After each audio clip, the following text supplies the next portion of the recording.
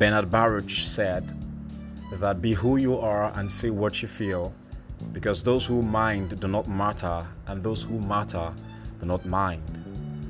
The people that you call your friend, the people that you call your associate, the truth is these persons are persons that will appreciate seeing you being your truest and your realest self. But you see people who want you to, settle for the standard of the society. These are people that are not out there for your happiness and your well-being. They're the same people that when you make mistakes in life, that they're forced to post on social media, that they're forced to, inform the public that, this individual has made this mistake. Blogs post different kinds of things about you, and you would wonder, you thought that in life you can simply just live for people, but that's not true. So a lot of people deny themselves of being their truest version and their realest version simply because they want to make the society happy, they want to make the world happy. But we deny ourselves of true happiness because of wanting to be all of these things. So my advice is that in a world that wants you to be everybody else, the best thing that you can do for yourself is to simply be your honest and your truest self. Hi everyone, welcome back to Talk Time with Ural, the weekly podcast where we talk about salient issues, important issues, and things that concern our society, the genders, the world at large. And today we're going to be talking about another topic that is an all-important topic, a topic that that is not exactly defined in its truest form, a topic that is misconstrued, a topic that is misunderstood, and it's in the form of a question. And of course, as I go on, I'm going to talk about the different angles in relation to this question. I just hope that at the end of this episode, somebody would have been enlightened and of course gotten the information that will help change the narrative from a negative one to a positive one. Stay tuned.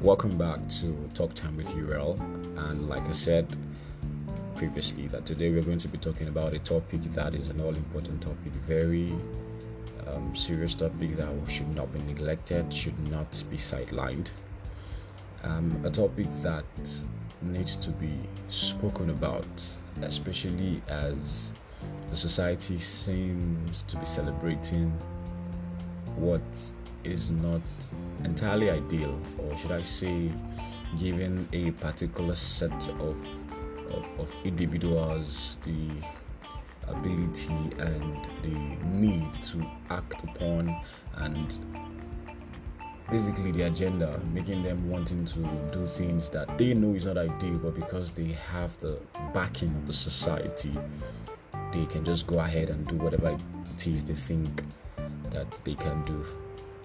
And that is why today I'm going to be talking about a topic which I said is going to be in form of a question, and it is: what is responsible for the promiscuity of men? Is it the society, or is it the men themselves?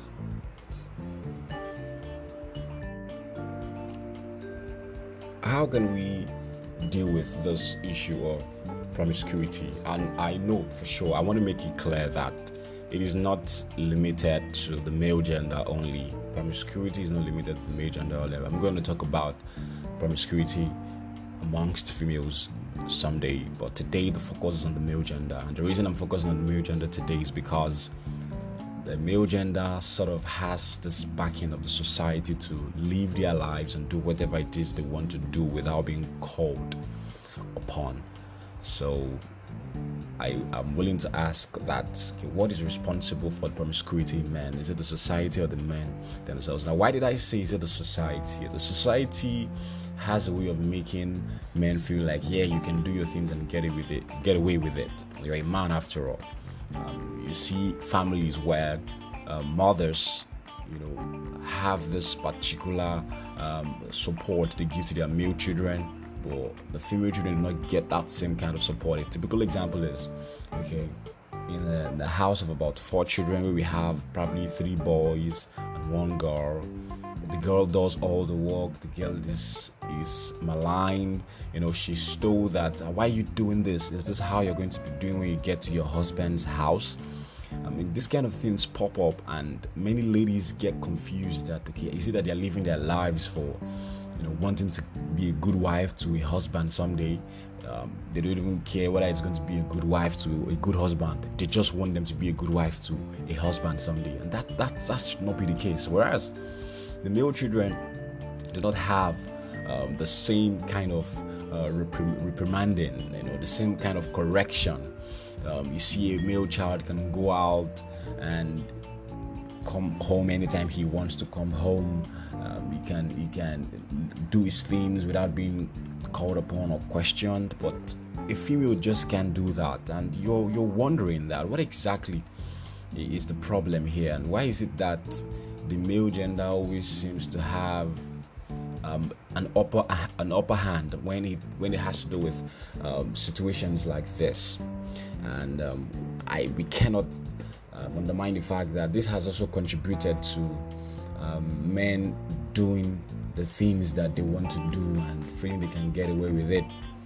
A typical example also is, I want to give a story of what happened in the Bible, the Holy Read. The incident of the woman that was caught in the act, that was brought to Jesus.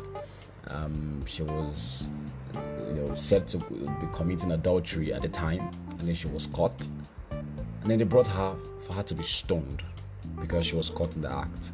And my question is, there is no way she would have been committing adultery on her own. That was why it was called adultery in the first place. It simply means that a man was involved. So the question I want to ask is, where was the man at the time? The man didn't deserve to be stoned, but the woman deserved to be stoned. That's a question that I don't think I want to answer, but it's worth pondering on. Why is it that the society always has a way of favoring the male child? And when I say favoring now, I mean when it comes to certain things, not exactly all things. We know that the world has changed now, and we live in a time where a man is basically only respected based on the value he produces or he provides. But that's not the essence of the discussion today. The essence of the discussion is the promiscuity that is common amongst men. What is the cause of it? Is it the society, or is it the men themselves? Moving on. In a gathering where we have about 5 to 7 guys seated and talking and having a discussion, you hear them talk to themselves, and the kind of discussions they have. One is saying, "Hey, my guy," they hail themselves as guys would usually do. And the nature of the conversation goes or tilts towards the direction of, I saw this girl, I liked her. In fact, that night, I ensured that I got down in her pants and I did what I wanted to do. And and then you hear the guys like, hey, they hail him, they respect him, like saying, boss, things like that. And you're like, okay, you who is also in that setting, and you're probably trying to share the same story, but the story did not get to the point of you telling them that you got to the girl's pants. And they're looking at you, okay, we want to hear the end of the story, go on. I'm like, no more story. That was where it ended. I just met a nice lady, and that was like, oh no, you know, be man, you're not a man. And you're like, really? Like, do I have to go down there before I can be regarded as a man? And it's really sad, because people that are seen as men, in quote, are the ones that have their ways around ladies, who can get ladies, who can do whatever it is they want to do with ladies. And that is not ideal. That is not good enough. So this, in turn, has affected males especially, who are just willing to just be real themselves and just be honest and open to people, not wanting to, having to feel like a man going down into a lady's pants, having sex with people before they can feel like they are being men. So most times they are seated in such a gathering and they have to lie by saying that, oh, of course I've done this, I've done that, so that they can feel among. This is a way promiscuity has, played a role. I would say the society has played a role in promiscuity amongst men. We celebrate foolishness, we celebrate nonsense, we celebrate things that are not even ideal, all in the name of being a man and all that. It's just really sad. I can't lie to you, and this is me simply being plain and honest, coming out truthfully speaking that the society needs to do better. The society needs to change the narrative. The society needs to help see that before the world can be a better place, the world needs to understand that everybody is a human being. Whether you are a male, whether you are a female, we all are human beings. And being a man does not attribute to being a promiscuous person. There is a lot more to being a man than being promiscuous. When we come back, I will talk about how, putting the society aside, and how the men themselves have contributed to being promiscuous, the men themselves.